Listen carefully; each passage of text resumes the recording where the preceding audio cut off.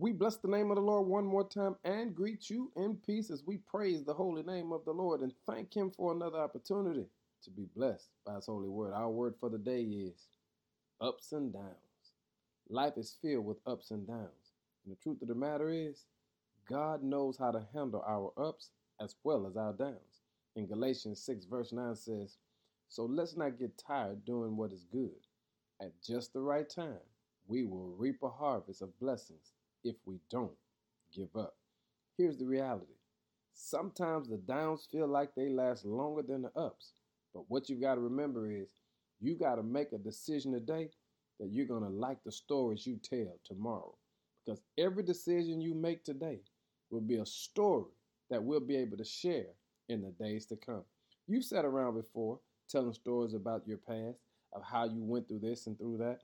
Here's what I'm saying. I'm saying that whatever you do today, make sure you position yourself to tell a story that everybody can laugh about. You see, don't give up. Don't grow weary. Your God will come through for you, just like He did last time and the time before that. And yes, even the time before that. Why? Because you have a God who's always faithful. So Paul reminds us, do not get tired in doing what is good, because in due season, at the right time, you will reap a harvest. Hey family, life is filled with ups and downs. Regardless of whether you're up or down today, know that God is still able. Now give God some glory, because you know He's worthy. In Jesus' name, amen.